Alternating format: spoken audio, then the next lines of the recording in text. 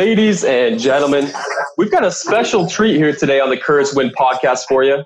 It's not just an interview with one particular individual. We have 4 guests on the podcast today from Nidec Industrial Solutions. You probably know these guys as the go-to encoder provider for the GE turbines. And now we're going to talk about how they're expanding into different applications within that tower. First, I want to introduce Brian Winter, who is the Director of Sales for Nidec Industrial Solutions. We also have Jose Carmona, who is the Regional Sales Manager of Wisconsin, Illinois, and Ohio. Benjamin McHugh is a sales manager out there in Ohio. And then off camera right now, and we'll get to him later on, is Steve Jensen, who is the Director of Product Management and Marketing for Nidec. Gentlemen, welcome to the show. Thanks. We appreciate it. Thanks. So before we go into the technicalities of your product and some of the value adds that you bring to the wind industry, I really want to touch on your unique individual background. So starting with you, Brian, would you mind just kicking it off with a 30-second intro into your background and education and so forth?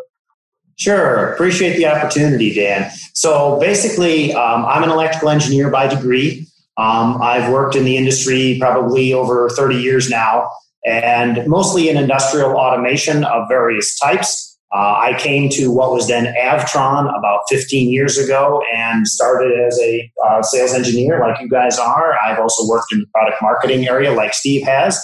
And now I presently am the director for the sales force. We're really excited to be here, and we're really proud to be partnered with Kurz. You guys have been an extremely strong partner of ours for well over 20 years, and we're really proud of that.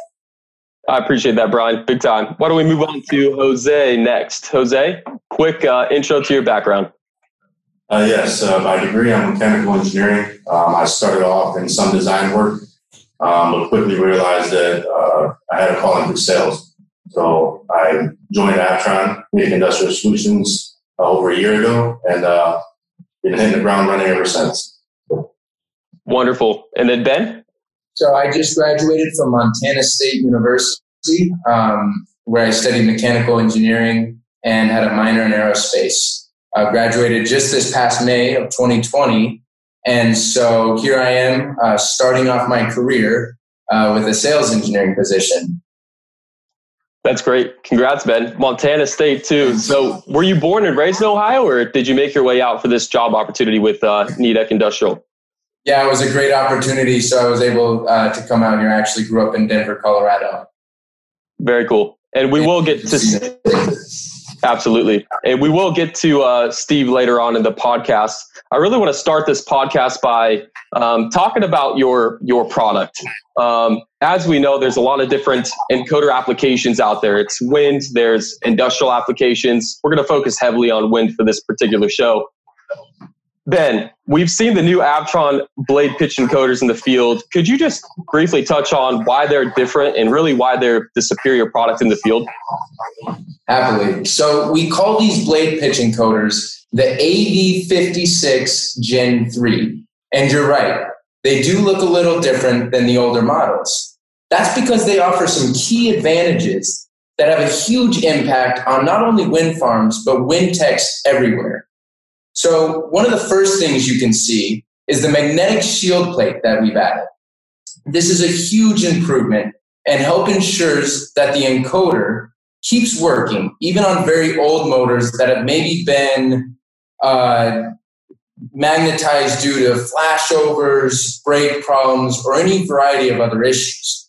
The shielding ultimately provides greater reliability over a longer period of time from the device. And maybe then you want to show them that shield in the thing, in the camera. And maybe, here it is. And then you can flip it over and maybe they can get another look at it. So here's the shield that Ben's talking about. And so we also did quite a bit of work on the electronic side. So we were able to add more surge and wiring protection into this device.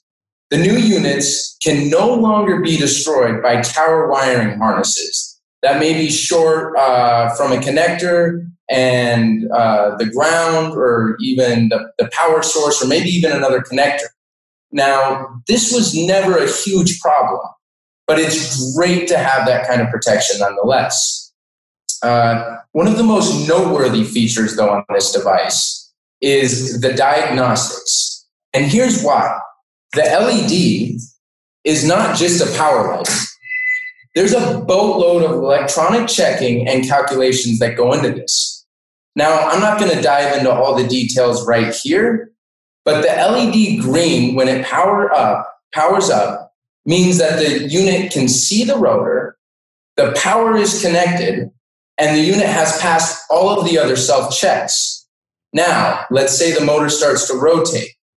That means that every single pulse is being checked through the diagnostics to ensure the highest quality. Now, if you get a red light, you know immediately that there's been a problem with the installation. On the other hand, it could be orange, which usually is an indicator of wiring problems. In that case, you can typically leave the power wires connected while you disconnect the other wire outputs, like A and then A naught, moving slowly on down the line to troubleshoot until you've been able to find your wiring problem. Once you do that, you can then wring out the harness and then find the problem. Can you give us a little live demo? Yes. So this is the power light that I was referring to. You can see it on there. Obviously, no rotor right there, but So it immediately checked, didn't find the rotor, and it turned it red. So that's definitely going to stay red. And I don't think you're going to be able to put the rotor in the right place, but maybe you can. Good luck with that, gentlemen. Right. Right. And these diagnostics, and I do want to talk just from being out in the field and up tower, these diagnostics save tons of time, and not only time, but also money for these different sites. So I think it's something that's really innovative and has been extremely helpful across the board for sites across the country to be able to utilize the LED light for a diagnostics tool. I think that's wonderful technology. Jose, I want to move on to you next. We've talked about the product, the LED light, some of the magnetic shielding. I want to talk a little bit about installation. Everybody wants fast, error-free installation. Is that better, inherently better with these new encoders? So here we have a blade pitch motor with a rotor is already installed. You know, typically there's, during the long time that these are installed, they become somewhat stuck to the motor. So here is a steering wheel puller. There are 2 tap holes on each side of the rotor. Install the steering wheel puller as such, and you remove the rotor. You know, typically we've seen or heard of people, customers using pry bars where they just pry the rotor off and move it back and forth. But typically what this is going to do, if you hit any of this magnetic ring, you can destroy it, which is going to send off a bad signal. Another thing we've seen is torches. I will not like this because I don't want to set anybody on fire, but this is a no-go. If you apply any heat to this rotor and it hits this ring here, you know, it's gonna destroy the magnetic signal. You know, the best option we've seen is this here. If it gets stuck, just use the steering wheel puller, and as you can see, it's pulling up. This holes in the rotor for, say, you didn't have a puller handy, could you use those as jack screw ports? Yes, you can just put a screw straight through, tighten them, and it'll push off the face of the motor, and then you'll lift it right up. That is a great demo. Wonderful, Jose. I appreciate you walking us through that. And so this is the way now where people can actually remove these rotors. What do we replace exactly in the field? I know we've talked about the set screws briefly early on in this podcast. What makes this particular rotor inherently better, and why did you switch over from the set screw? Yep. So here, you know, this is the set screw. Like what Brian mentioned earlier, you cannot install this backwards, but you have to physically face the can screw and install it onto the shaft. When the old method, you know, you can put it on either way and you can still tighten it to the shaft, which can interfere with the signal. Now, another thing is, as you can see, we have these 2 taps here. On the older set screw, we do not. So it could be a problem trying to remove this from the shaft. So our team has come out with these two where you can either insert bolts and back it off the face of the motor face, or use a steering wheel puller. That's awesome. And Brian, I wanted to touch on something else with you. It seems like this obviously is a massive time saver, right? Being able to pull off these rotors from the motor shaft, and especially when you're considering you don't want to do damage to the rotors. Do you have any other additional installation advice, Brian? Yeah, one of the real keys is to use the gauges. Jose, can you show the gauges on camera? Thanks so much. So the gauges, basically, there are two styles of gauges. There's an older metal gauge, and then there's a modern one that is made of FR4 circuit board material. And it's really important that you use the gauges or the housing to check the position. That's very interesting. Talk a little bit more about these gauges. I'm looking at it now, and before we hopped on this podcast, we talked about it being almost like an oversized dog tag. Could you talk a little bit more about these gauges and why they're so important for the installation? Yeah, so both of these gauges work the same. So there's a little picture on the side of the gauge, and Jose, would you hold that up the camera so that they can see the picture? And what that does is that shows you how to use it. One of these gauges comes in every box that we ship out with every encoder, and the flat surface sits on the motor. There's a little notch that goes over the motor C-face, and then the bigger overhang part of the gauge should touch the outer surface of the rotor. Jose's setting things up to do this live. So basically what he's doing, as you can see, he's using there's really a two-handed trick that's going on here, because he's using the gauge, he's holding the rotor, and he's going to hold that gauge steady. Then he can tighten with the cam screw. There's definitely a trick here, because if you don't support with the second hand, what you're going to do is push that rotor down vertically, and now the rotor's probably going to be too close to the motor. That's not the optimal place. Will the encoder work in this position? Well, maybe. Our encoders are pretty tolerant. But as the motor moves, there may be more shaft movement. The encoder may have trouble seeing the rotor since it started in the wrong position. You're going to end up with a red LED and maybe drive trips if your encoder rotors aren't in the right places. Even if you aren't replacing rotors, definitely gauge them every time you take a motor brake assembly apart. Because I've climbed towers, we've seen all kinds of examples where rotors were incorrectly mounted even for years. The system works, but when you take them apart, you can improve the rotor position to ensure they're going on performing for even longer. That's great, Brian. And Jose, I appreciate the tip on how to hold the rotor and gauge at the same time. Is there any other way to check the rotor position? We've all been up tower, and there aren't any gauges to be seen anywhere. And sometimes we ultimately lose them. Yes, as I'm here, I'm going to put this on camera now. So one way is here, you can see these little pads in here. So if you align, I'm not sure if you can see it. Can you see what I'm pointing at here? Yes, that comes in nicely. So these notches here, if you line the rotor up with it, those are indicators that you have positioned the rotor in the right place for the sensor. So to show them an example, we'll go ahead and put that straight on the motor, even with or without the rotor, that's okay, and just show how they would actually check that.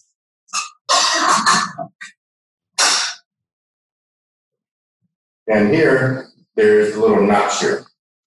So once you install this, this edge of the rotor will line up with this edge of the stator housing.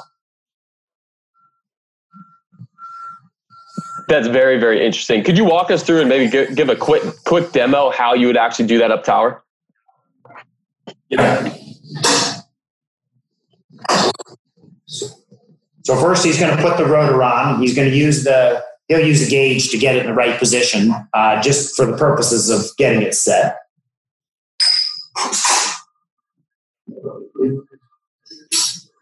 This is actually the wrong one. And Jose, as you're installing this, maybe just for the viewers who are tuning in, maybe talk us through what you're doing as you're installing this encoder. Okay, so here I'm installing the rotor onto the motor shaft. There's a keyway, so you just align it up. It may take a little bit of a wiggle just to get in position, but then it should be fairly easy. And I want to emphasize that he didn't have to force that. You're not forcing these on the shafts. It's a very comfortable slip fit. Now he's going to use the gauge, and you see he's judging that height. So he's showing the gauge at the proper height.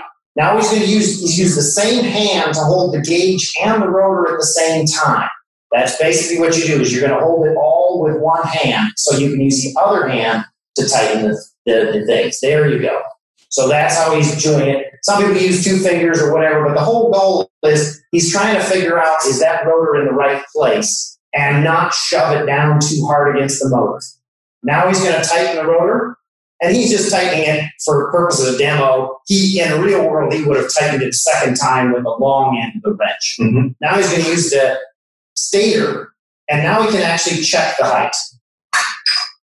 One thing he's doing is, you guys might have noticed, he's lined up the outline of the stator with the paint outline that was already there. Because if he stacks this stator on top of paint, hey, that's going to be several thousandths of an inch too high. So now he's going to actually show you that is even. You can use a little metal rule. He's using a little piece there. Anything will work just to reach in that hole, just to demonstrate that it's a flat area. Mm-hmm. So he's demonstrated using the stator in place of a gauge.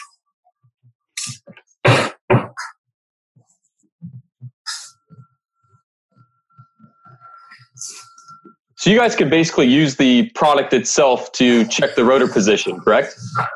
Correct. That is fascinating. I appreciate that demo too, Jose. And this is how you would view it on the opposite side of the motor face. These little notches here align. As long as the rotor is flush with that, you're fine. The rotor will be in the correct place. And how would you be able to identify with the stator that maybe the rotor wasn't installed correctly? Let me see that better. So I'm going to just plug it in. Let me know, can you see this LED? Yep. Okay. Now I'm just going to orient it a different way. There's no rotor present. This is typical. You get the same LED red light if the rotor is misaligned. So I had it wrong. One thing you'll notice there is once you've got a red light, it's going to stay red until you cycle power. It won't let you twiddle and fiddle. So you're going to have to make sure it's installed right, and then he's going to get a green light. So you see, when he did it wrong the first time, he had to cycle power for that red light, that alarm condition to reset. Now, if I remove this rotor, it's not in the right place, you'll get a red light. It's not reading the signal of the rotor, the pulses. So it's not present. Now, I cannot just place the rotor back into place and then expect to get a green light, as Brian said. We'll have to cycle power in order to reset. Right. Yeah, that's a wonderful demo, and something for the technicians out there listening to this podcast to keep in mind is you have to cycle power before you get that green light once you appropriately install that rotor into the stator. I actually want to still talk about the rotor and especially the magnets, Jose. We'll keep it here with you for now. I hear there are competitors that have superior magnets, and we don't necessarily like to talk about competitors in the space, but there's a lot of talk right now and buzz around a stronger magnetic technology. Can you just do a quick quick dive into the magnetic technology of the Avtron encoder? Yeah, so the key is the accuracy of magnetizing the ring on the rotor itself. It's not so much as to say that a magnet is more powerful or otherwise. But one thing is that if to say that this is more powerful of a magnet, it's also going to attract ferrite material, which in return could, get into the gap of the rotor and the sensor and scrape either the rotor or the sensor or both and cause either fault codes or premature failure. Right. And so just as exactly. just as a next step for this question then, so basically what you're saying is it's not the strength of the magnetic shielding or the magnet itself, it's more so the accuracy. So do you mind just talking a little bit about the accuracy of the magnet? How were you guys able to develop a product that's so accurate when it comes to the magnetic technology? Yes, so we have developed a really well magnetized machine, which allows us to put the pulses very accurate around the rotor itself, which allows for a good signal to be produced. If I were to do this, let's say per se by hand, obviously it's not going to be magnetized very well.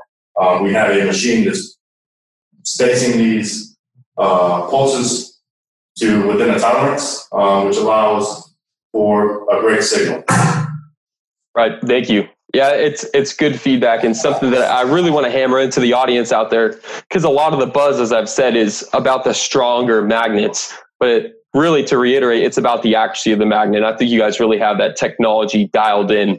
While you have the rotor out, let's talk about some of the things we're seeing in the field, such as the refurbished or even reused rotors. A lot of different sites will say, hey, somebody came on site, they say they have a similar magnet to ours, we can keep the same stator, or even they're taking old stators out of the field and rotors and replacing them with their own rotor.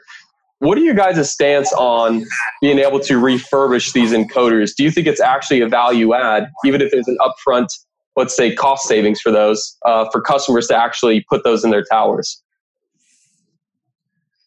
So, no, even though there may be some additional or some incentive or initial cost saving, and during the long run, it's not actually going to cost save anything. It's, you have to pay for technicians to climb up the tower.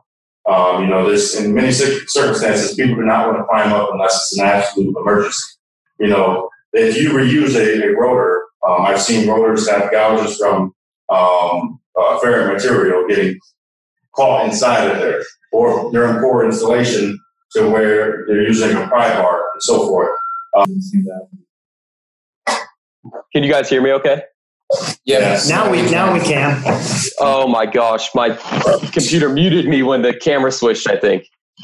That's okay. Do you want to do your intro piece again? Yeah, absolutely. And we'll edit this part out. So I was just saying, Jose, I appreciate you showing us and just walking us through the refurbishment process and why it's maybe not a good idea to refurb a lot of these encoders. You talked about having to climb, and that's definitely a huge portion of it. The other portion is unscheduled downtime, which is lost revenue and profitability for a lot of these sites. If you talk to any technician, especially in the territories that you cover, Jose, the Midwest is where I live and also frequently service. Nobody wants to have to climb out of the nacelle, down into the hub hatch, and then service a failed refurbished encoder. What they would really prefer is having the assurance and knowing that the new product that they're installing into their pitch motor is going to perform, it'll be reliable, and they won't have to do those unscheduled climbs, in the middle of a freezing Minnesota winter, for instance. So I think that was a wonderful overview, and I think really sites and technicians will understand the value add of just replacing with new with this accurate magnetic technology, installing it appropriately, as you guys have walked us through. So I really appreciate that overview. Ben, speaking of new encoders, I wanted to ask you, Avtron is a household name per se in wind. How many encoders do you actually have out in the field today? Now, we've got over 100,000 of these encoders working in wind turbines all around the world. That's because of their great record for reliability. And you guys are also OEM approved, correct? Yep. These are, here's the AV56 Gen 3. Right. And can you repeat that? I didn't quite hear you. Sure. And you guys are also OEM approved, right, for the GE platform? Absolutely. Awesome. And then we're talking a lot about, and you hear this even in the news today, President Trump had an executive order talking about parts for power generation need to be based in the USA. We don't want to source from particular countries. Where are these encoders made? All of these encoders are made in the United States of America. So luckily for us, we're considered an essential industry. And that's mainly because of all the government, utilities, and other critical infrastructures we supply. We are continuing to run throughout the COVID crisis. I love it. And I think it's something that's, it really is critical infrastructure, power generation. And the encoder technology, while it's a small component, plays such an integral role in those turbines performing and remaining online. Ben, I appreciate the rundown. Steve's off camera. I think maybe Steve did finally pop onto camera here. We didn't get a formal introduction to Steve. So I've got a question for you. But first, Steve, since you're on camera now, could you give us your quick background and intro for the people who haven't met you yet? Absolutely. I'll reiterate first, Brian's thank you and our appreciation for having the chance to be here with you guys. Wind is an area of growth. There's a lot of industries that are flat or keeping pace with GDP. But wind is not one of those, and alternative energy in general. And because it marries so nicely with our core, what does the Avtron brand mean? Durability and uptime more than anything else. We know that those are important. So it's a good fit. Kurz is a great, excellent partner for many years. My personal background is in marketing and product development, primarily of industrial goods, some household power tool names. I've developed tools with Ingersoll Rand and DeWalt power tools. I've been with the company here for 2.5 years, working alongside Brian, and as we've grown, really asking the questions of where can we go next, leveraging our strengths. And I think we'll be able to share some of that today with you guys. Sure. And I appreciate your quick rundown. And we're equally as excited about the partnership between Kurz and Nidec Industrial Solutions. Steve, you're talking about different applications and the growth of wind. You're obviously the director of product development and marketing, so I'm sure you've always got some new projects in the pipeline or in your back pocket. Do you guys have any other wind products for the obviously wind application that you'd like to share? Absolutely. And at the time, it couldn't be better. We're actually in the process of launching a new encoder primarily focused on wind for the application of backup generator. We call this the HS44. It may look like a similar form factor and fit as other backup generator encoders. I'm just going to put this down here. HS44 was developed with 3 principal drivers in mind. One being drop-in replacement. We don't want to have anybody learn how to install an encoder when they're up tower. It's a drop-in replacement, both mechanically and electrically. Durability. The Avtron brand namesake is all about durability, so we have a magnetic solution to optical encoders. We're going to talk a little bit more about that in a few minutes. And the other is value. So value painted with many different colors. Uptime, it's reducing unnecessary climbs, but also cost of acquisition and maintenance. We believe that with a magnetic solution and no compromise on signal quality, you have a much better overall package from an American vendor made in the U.S. And we love that, made in the US of A. That's awesome. And we talked about the AV56 Generation 3 diagnostics with the LED light. Could you guys walk me through the diagnostics capabilities of this HS44 Gen encoder? Yes, absolutely. So I've done a little bit of pre-disassembly.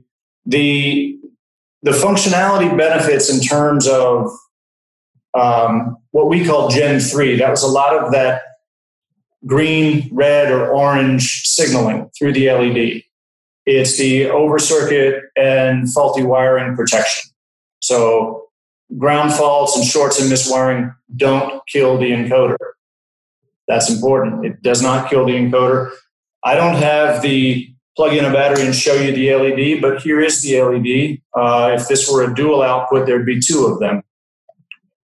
So I've removed the cover screws. There's the light pipe for the LED. And I don't know how much close-up resolution you can get, but what can you tell of our electronics? Does it look all complicated and green circuit board? Sorry. And lots of components sticking out in the air to get damaged? Absolutely not. It looks super simple.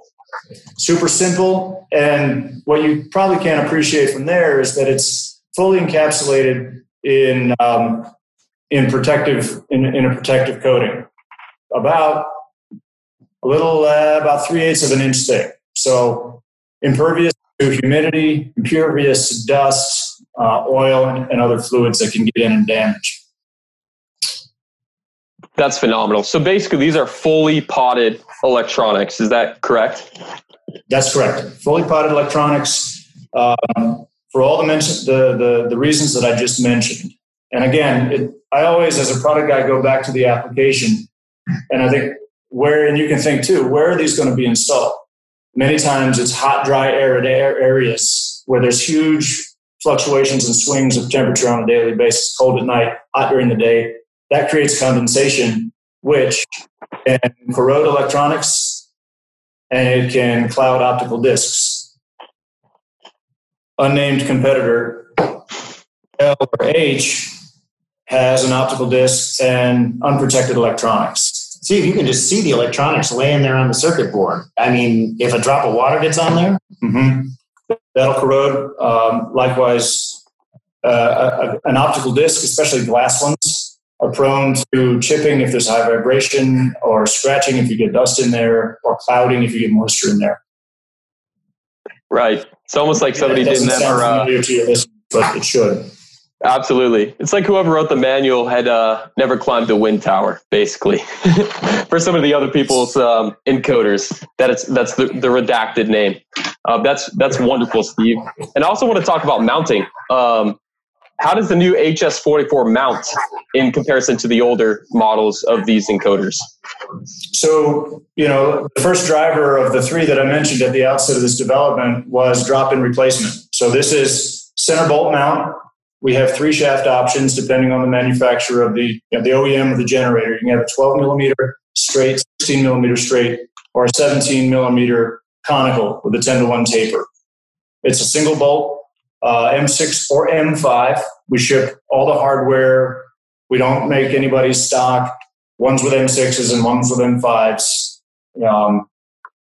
And as well, it's threaded for M8 for jack screw removal. just like the cam screw rotors. Just like the cam screw rotors, if you ever needed to.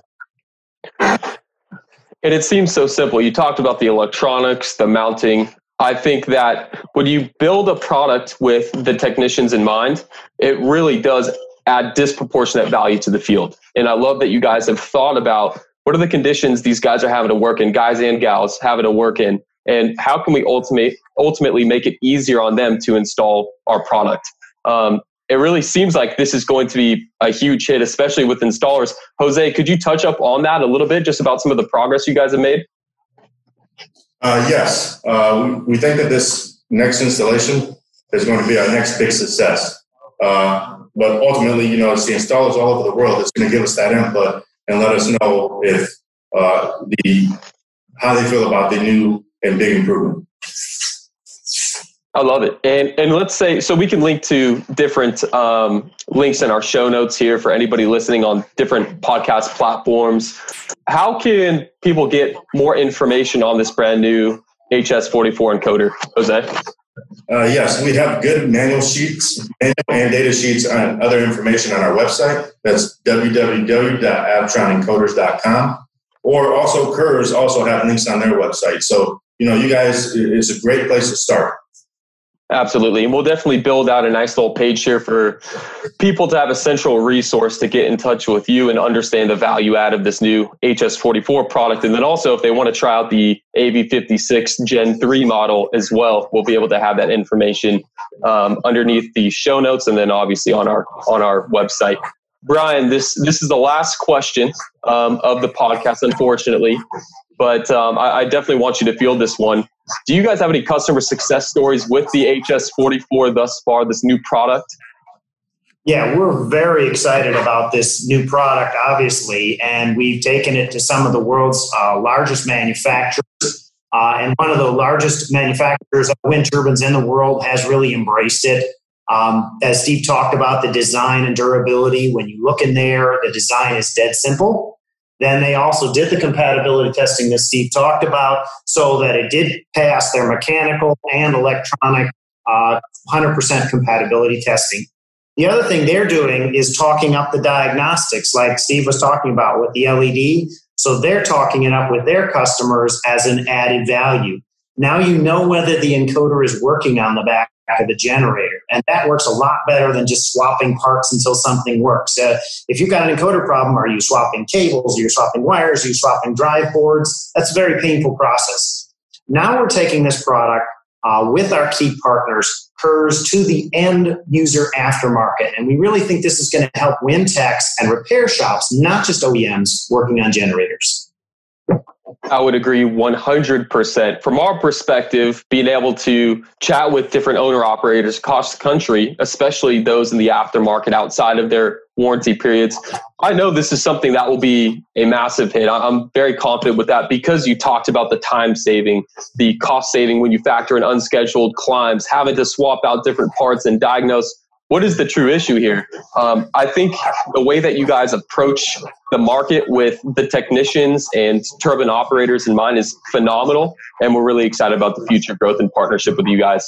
That is the last question. Unfortunately, we've also run out of time, but I want to thank each and every one of you, Steve, Brian, Jose, Ben. Thank you so much for being on the show today. Thank you again. Thank you very much. Have a good one. Absolutely, gentlemen. This is episode 11 of the Kurz Wind Podcast with Nidec Industrial Solutions, and we're checking out.